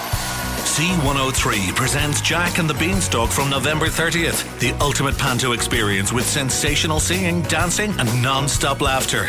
See everymancork.com. Book your tickets now for Jack and the Beanstalk. The Everyman Panto. It's for everyone. With C103. And questions for Peter Dowdall, please. Actually, I can now see questions coming in about Christmas cactus. When I was talking about the Christmas cactus we have here in the building and how well they are doing, it doesn't seem to be the same for everybody. So if you've got a question, get it in for Peter, please. 1850 333 103. You can text or WhatsApp 0862 103 103. Now, Marie in Kilnamartyr joins me on the programme. Let's see if we can help out Marie today. Good afternoon to you, Marie. Good afternoon, Patricia. Thanks for taking my call. Listen, you're more than welcome. You lost your little baby's first shoes. I did. What happened? I was back in Bantry Hospital on Monday for an appointment for myself down in the outpatients department. Okay. And I misplaced. She was slipping them off now. She was taking them off. And I put them in underneath the buggy. And basically I misplaced them along the way somewhere. I didn't have them when I reached the car outside. So. And both of them, not just even one? No, both of them, yeah. Describe them to us. They're grey with a little pink star on them. Okay. So I'm not 100% sure. I can't guarantee if I actually put them on the roof of the car or not. So they could have fallen off. Yes. Yeah, so they could have fallen off anywhere. Yeah, I'm thinking that might have been it. The fact that the both of them are gone. Yeah. Okay. Yeah. So it was Bantry Hospital car park. That's right. Just last Monday. Yeah. Now, I have been in touch with Bantry Tidy Towns, and they have been very helpful. They actually went up and checked the car park, and they didn't find anything. I'd say I'm probably out of luck, but if anyone sees anything... So what we're hoping is that somebody else picked them up saying, that's a good pair of shoes. They belong to someone. Yes. That's the hope. Yeah. Okay, and it happened last Monday. And it's her very first pair, is it? Her first pair, yeah. They're the ones you want to keep. Exactly, that's it. They're only about 2 or 3 weeks old as well. So. Oh no! And she's just getting. Is she walking? Is she toddling? She is. She's walking. Okay. Yeah. And what's baby's name? Katie. Katie. Okay. So is she? Have you another pair of shoes for her? Yeah, we had to go and get some yesterday now. But and they're not the cheapest items. The first pair of shoes. No, they're not. Okay. Anyway. All right. We don't want any falls either. So no, that's true. Yeah, that's true. Yeah. But it's the fact that it's the first pair. It'd be lovely. It'd be lovely to get them back. All right. Well, we've put it out there. Let's fingers crossed. Thank you very much. Thanks, Patricia. Marie. Bye bye, Marie Bye. in Kilnamartyr there, and. Anyone has faith in good old St Anthony, he might be able to find them for us as well. Anybody around Bantry Hospital, little pair of shoes, little first pair of shoes. I'd love to get Katie's shoes back, just so that Marie can put them into a memory box for her, because I know a lot of parents still do that. There was a tradition at one stage that came, I haven't seen it done in a while now, maybe it is still done, of bronzing the first shoes. Is that something that still happens? I remember that was kind of big business back in the 80s, probably into the 90s, and you could bronze the first pair of football boots in the hopes, you know, that one day when they play for Ireland, you'd be able to take them out, or if they played for Cork or they played for Munster in the rugby, you'd be able to pull them out and say, look, there we are, first ever pair. It'd be great though. It would be lovely if we got Marie's and Katie's little shoes back, if you can help us with that, please. Let me see what else is coming in. I can see questions coming in for Peter. Keep those coming to us. And okay, yeah. Did somebody said did Marie ring the hospital? Somebody might have handed them in there. Yeah, I'm assuming she's done all that. People have a tendency to come to us. We're kind of the last resort, because she's even gone to Bantry Tidy Towns, who obviously do a clean up in that area, and they've been out and about looking and haven't been able to find it. So, you know, yeah, she's gone to all the usual spots. I mean, to me, it is, she's obviously put them on the roof of the car when she took them off, and then they blew off, or as she drove away and didn't notice that they fell off. So it's got to be somebody who was parked up in Bantry Hospital, maybe doing an outpatient's appointment like Marie herself was doing. I'm assuming somebody's picked them up thinking that's a good pair of shoes, you know, maybe bringing them home to say I'll pass them on to a charity shop, maybe thinking somebody dumped them, even though they, you know, you'd know looking at them they're a decent pair, they're a good pair of shoes when they're only a couple of weeks old. But it's just the fact that it's baby's, it's little Katie's first pair of shoes. She'd like to be able to hang on to them. 1850 333 103. John Paul taking your calls if you want to text or WhatsApp 0862 103 103. C103's Christmas Covered. We're giving away shopping vouchers worth a total of €5,000. With Dennis and Mary Ryan, Bishopstown, where the new 2020 C5 Aircross has arrived. See ryans.ie. So hopefully you know at this stage what this is all about, and people are counting the bells. The bells went off this morning at 9 o'clock with Simon. They'll go off at 2 o'clock with Nick, and then at 5 o'clock this afternoon, the final set of bells. You've got to add together all of the bells that you heard ringing today, and then text or WhatsApp the total amount for your chance to win to 0862 103 103. And then Martina randomly selects one of the correct answers. She makes a call, and this happened yesterday. And here is the moment. Susan O'Sullivan from Ballincollig told us the correct amount of bells, and she won yesterday's €500 one for all gift voucher. 15. 15 is correct. Let me just say a big congratulations, just like this. Yay! And well done. That's Susan O'Sullivan from Ballincollig becoming our latest winner. You have a chance to win again. Listen out for the bells at 9, 2 and 5, and then get texting or WhatsApping in your chance to win a €500 all for one voucher. C103's Christmas Covered with Dennis and Mary Ryan, with the new 2020 C5 Aircross has arrived. Open 7 days. See ryans.ie.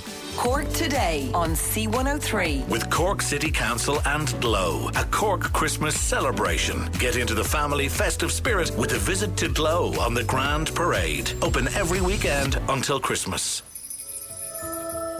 My favourite thing about Glow is going into Bishop Lucy Park and then afterwards going out to get a hot chocolate in the market. Cork at Christmas is amazing. I love going to the markets and everything. Crepes and mini donuts, and then heading on to the Ferris wheel.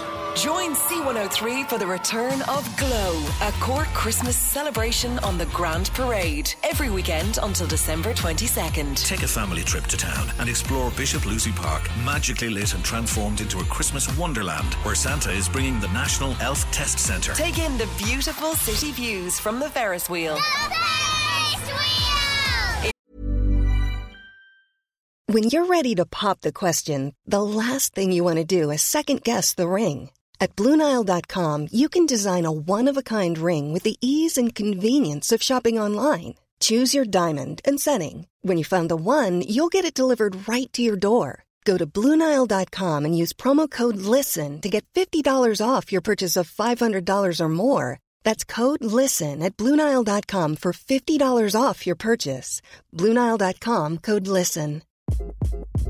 Hi, this is Craig Robinson from Ways to Win, and support for this podcast comes from Invesco QQQ, the official ETF of the NCAA. Invesco QQQ is proud to sponsor this episode, and even prouder to provide access to innovation for the last 25 years. Basketball has had innovations over the years, too. We're seeing the game played in new ways every day. Learn more at Invesco.com/QQQ. Let's rethink possibility. Invesco Distributors, Inc.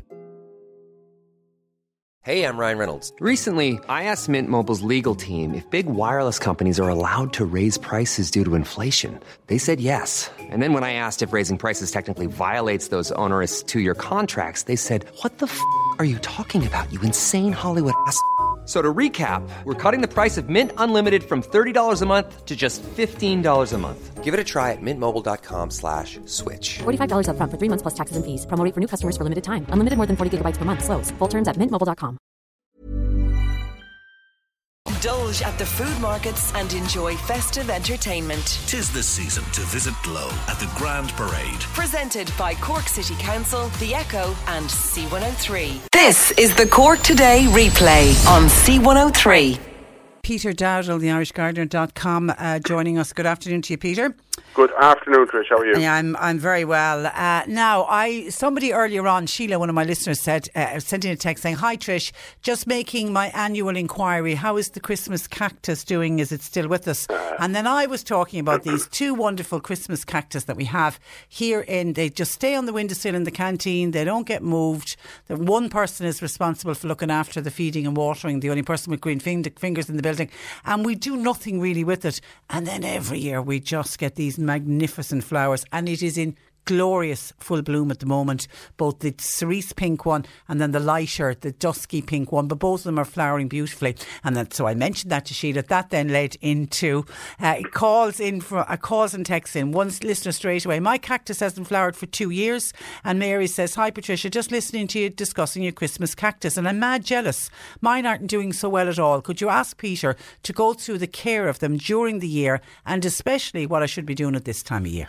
Well, dare I say you've just gone through the care, and I'm presuming that the person with green fingers that you refer to as John Paul, I presume he's up there watering and tending to them. It isn't John Paul, I will tell you now. Not. It isn't. No, it isn't. So yeah, and I put up a post on Facebook, on the Irish Gardener on Facebook during the week. Somebody sent in a picture like that of their Christmas cactus, which led to about 100 similar photographs being posted of people's Christmas cactus, but several people having the same problem as your listeners, that they're not doing so well. And really, they're a plant in many ways that thrive on neglect. As you correctly say, you give them the right place, like a bright windowsill or a bright canteen, water about once a week, and they should flower quite easily then each year. However, very often they flower every second year because so much energy goes into producing such a fantastic floral display at this time of the year. They very often need 2 years. So they take a break, they take a year out. They need 2 years very often to, not always, but very often they need 2 years to So the listener who said mine hasn't flowered for 2 years, she might get a big burst this year. She may well. Now, one thing I would suggest, if the plant is doing well, like if it's a good firm to the touch, not soft, and it's good green colour, I imagine she will. But one thing that you can do to help promote it is give them a feed with something like the Nature Safe liquid feed. It's a good, rich, high in potassium liquid feed, which is very good to promote flowers on house plants, but also on outdoor plants. That are a good quality tomato food. But then, and when would you do that? It would do no harm to do it now. It would do it no harm to give it a shot of it now. It will promote food. It will promote flowers. But what I would say is not all tomato foods are created equal. In that some of them are nearly just water, because some of them that you'll find on special offer in shops and things like that, there's hardly anything in them. So do look for a good, rich, concentrated one. I know Gouldings do a good organic one, or the Nature Safe liquid feed. Either of them would be the best. And I'm the kind of fella, if I'm going to go to the effort of feeding a plant, I want to make sure I'm giving it the right one. So it will have to be good quality plant food, and that will promote flowers without question. And then deadhead. Deadhead, when the flowers come off, just literally pinch them off. They'll come away in your hand, as you know, and that will promote another flower to come. But really, that's it. There's not much more to it. If it's been in the same pot for several years and it's stopped flowering for a couple of years, into a bigger pot with some more houseplant compost, and you should have flowers again the following year. And I was reading something about it during the week as well. They can last for like 30 years. Not 30 years and more. Yeah. I remember my mum had them ever since I can first remember being into gardening, which was probably when I was about 3 or 4 years of age. And they're still there, and I'm over 30. Let's leave it at that. So they're more than 30 years old. Yeah. My mum is gone, unfortunately, but the Christmas cactus remains. And it's lovely then to have that connection, though, isn't it? To have a plant. Absolutely. When you see them, absolutely. A much loved friend, older friend of mine, died just last year actually, but a number of years ago. Because I used to always admire her Christmas cactus, and she gave me one a number of years ago. And every year it flowers, I would think of her. It's just, and it's gorgeous, and I think plants can do that.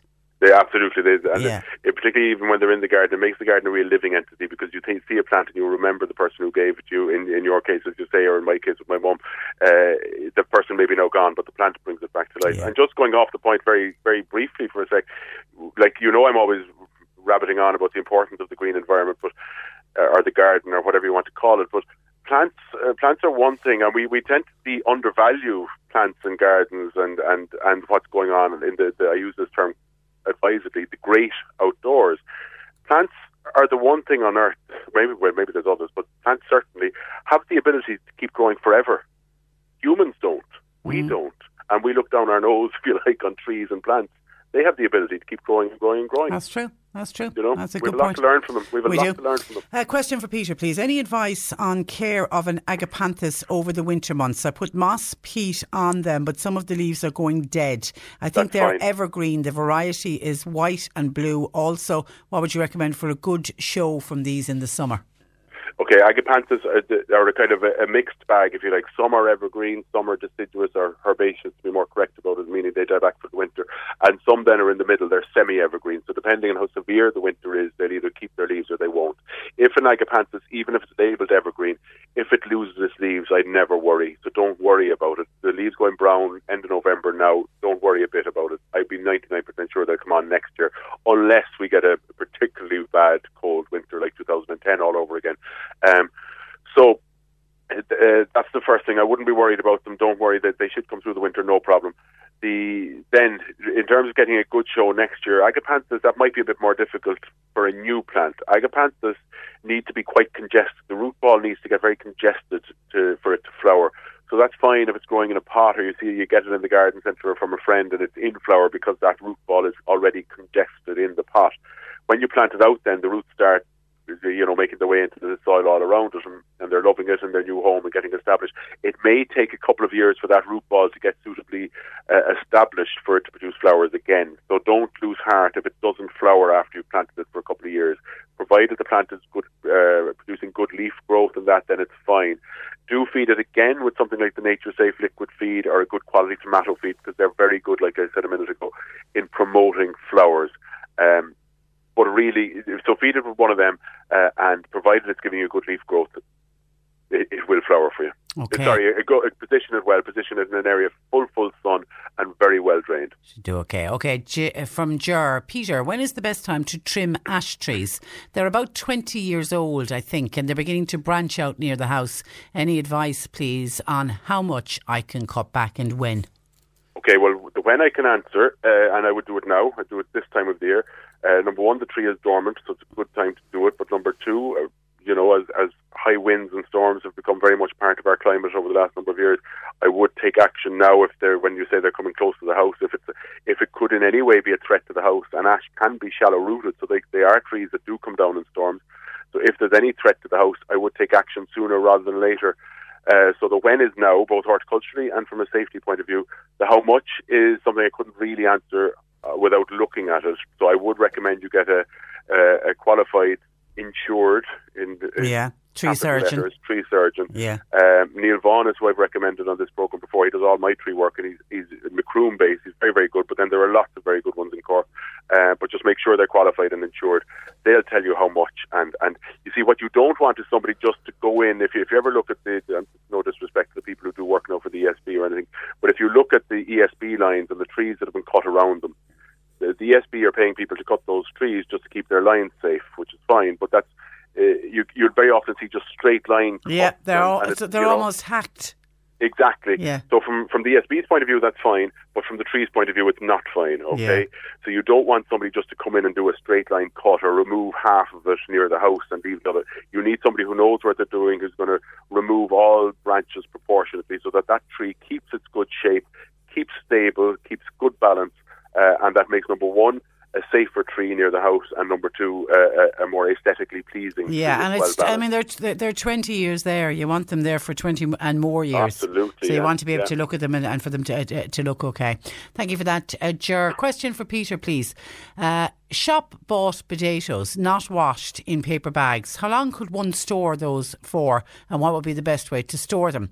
And what is the cause of washed carrots turning black a few days after purchase? That's from Eugene in Newmarket. With the potatoes, if they're not washed and if they're in a paper bag and they're dry and they're kept away from sunlight, they should store for a good few weeks, maybe even months. It's hard to say, obviously, but if there's any damp in them, then they won't. And of course, as soon as they're exposed to daylight or sunlight, you need to start using them fairly quickly. But the answer to the question, if you're digging them yourself out of the garden, you store them dry in a dark bag. They will store for a couple of months. The main crop, not the earlies, obviously, but this time of the year it's main crop.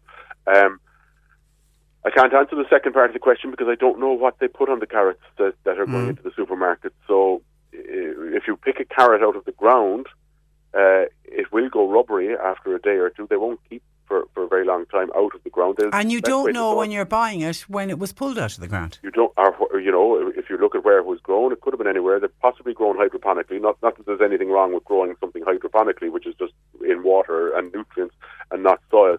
But they're possibly grown hydroponically. There's probably a lot of pesticides and preservatives put into them. I can't answer the question because I don't know what's been put into them. I do know some shocking facts about fruit and veg that's available in our supermarkets. That would turn us off fruit and veg, I imagine. Yeah. Like if you look at some of the fruits that we can buy in the supermarket now in November, like strawberries. Yeah. I grew up on a fruit farm, Trish, where we grew big strawberries and we picked them at 6 o'clock in the morning. If they weren't sold and consumed by 6 o'clock that evening, they were be dumped because they go off that quickly. And now you have strawberries for sale that came from South America or the further parts of Europe, and best before date a week's time kind of thing. So you've got to think what's in them that's making them last. Well, I shall retell my tray of mandarin oranges story that I had. This happened a good number of years ago. I bought, you know the way they do those wooden boxes of mandarin oranges at Christmas? Yes. Bought a big box of those, of course. No room in the house for them, said. Took a few, put it into the fruit basket, said I'll leave the rest in the shed and I'll get them out of the shed as I need them. Of course, completely forgot. With everything else that's in the house over Christmas, completely forgot about it. Shed is locked up, nobody even near it. Went at Easter to open up the shed to get something out. Here was the tray of mandarin oranges. Now, we didn't eat it, but I swear to God, the oranges looked perfect. We opened them. You could have eaten them. And I'm thinking, whoa, what the hell was put on those that 3 months later they still looked like they had been the day I bought them. Yeah, it's funny. Well, no, I'm saying that with citrus fruits, you might be safe enough, actually. Oh, would you? But you might be. Because the citrus peel doesn't break down. So it's possible they were safe enough, but I wouldn't risk it either. No. Not after that many months, no. Not a hope. Okay, Tracy has a holly tree that's full of berries at this time of year. She'll have none for Christmas. Is it certain varieties that only flower with the red berries at Christmas, she wants to know? Well, yes, you can give quite a long answer on holly. So holly is time is of the essence, but holly is a plant that not all of them berry because you have male flowering plants and female flowering plants. So, and then of course you have some which are self-fertile to make it even more confusing. So it's only the female ones which will produce the berries. The male ones produce you need the male ones to pollinate the female ones to produce the berry. But so first of all, yes, there are only female ones that will produce the berry. As regards the timing, no. The timing of when the berries come isn't as much on the variety as it is on the climate. So it's natural for most hollies to start. The berries are actually on them since they flowered earlier in the spring and early summer. But the berries have been green, and the berries only begin to ripen now and turn this lovely red, or there's also golden berried holly. They only colour up at this time of the year. The birds, you're probably going to be safe enough this year because it hasn't been that cold, and holly berries tend to be one of the later berries that birds go for because number one, not all birds feed them, and number two, I know I've never asked a bird, but apparently they're not all that palatable. They do feed in them, but kind of as a last resort. They may last. Right? Okay, we're out on time. I'm going to have to leave it there. Listen, thank you for that, Peter.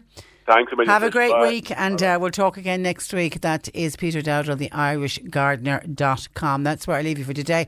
Thanks to John Paul McNamara for producing. Nick Richards is next. Cork Today on C103. With Cork City Council and Glow, a Cork Christmas celebration, festive food and fun, the Ferris wheel and so much more on the Grand Parade. Visit Glow, open every weekend until Christmas.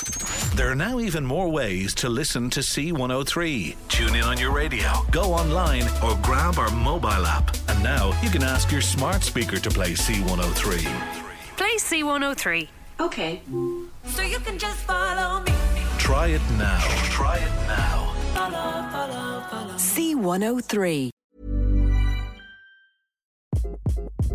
Hi, this is Craig Robinson from Ways to Win, and support for this podcast comes from Invesco QQQ, the official ETF of the NCAA. Invesco QQQ is proud to sponsor this episode, and even prouder to provide access to innovation for the last 25 years. Basketball has had innovations over the years, too. We're seeing the game played in new ways every day. Learn more at Invesco.com/QQQ. Let's rethink possibility. Invesco Distributors, Inc. When you make decisions for your company, you look for the no-brainers. If you have a lot of mailing to do, Stamps.com is the ultimate no-brainer. Use the Stamps.com mobile app to mail everything you need to keep your business running with up to 89% off USPS and UPS. Make the same no-brainer decision as over 1 million other businesses with Stamps.com. Use code PROGRAM for a special offer. That's Stamps.com, code PROGRAM.